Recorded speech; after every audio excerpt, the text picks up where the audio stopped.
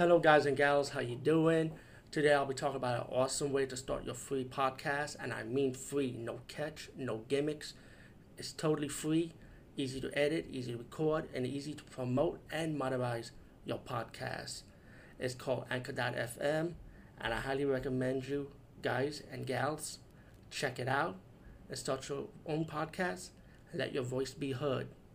And also, don't forget to listen to Wild Dog Podcast and tell them that I sent you and that you hear it from me. So you get more people to join Anchor.fm.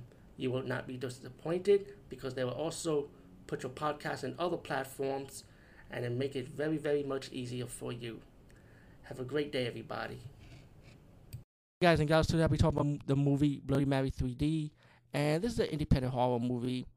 The movie starts out with these two girls making out, very hot girls, and this guy comes home and he found that one of the women is actually his wife, and he kills his wife's lover, who's a woman actually, just with making out with another woman, kills her and then killed his wife, and you find out like the guy's like a religious guy, like you made sin, I gotta kill you, pretty much.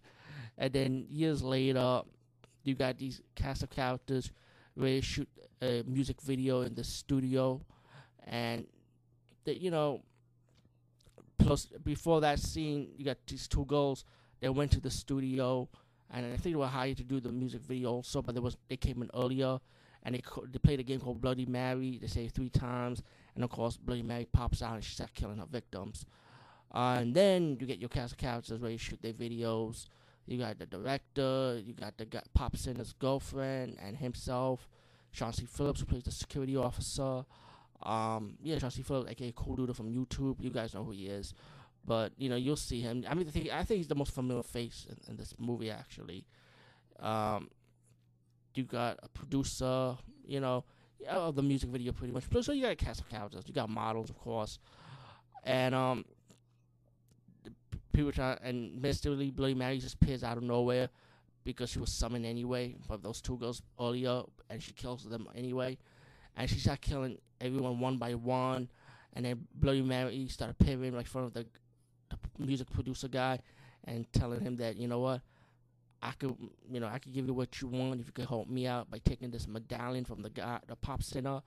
And there's like no specific reason why she wants the medallion.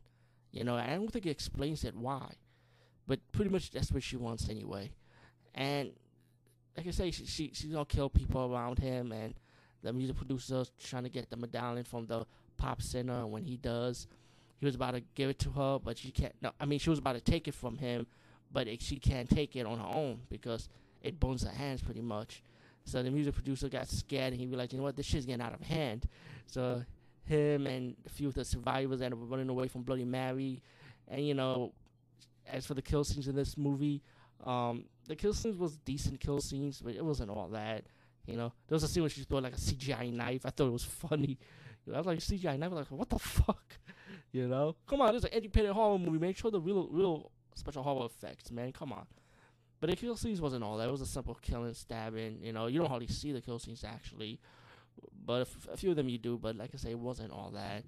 The Bloody Mary killed the woman who plays Bloody Mary. She's very attractive, very gorgeous. So I kind of like looking at her. Plus, she was naked anyway, so I'm like, oh yeah, So, Bloody Mary 3D 2011 is just a decent independent horror movie. Actually, I saw it for free, so I could talk shit like that. If I paid for it, I would have probably flipped. I'm like, man, fuck this shit. But no, it was okay. It was okay. So I say check it out. Peace, guys. See you later.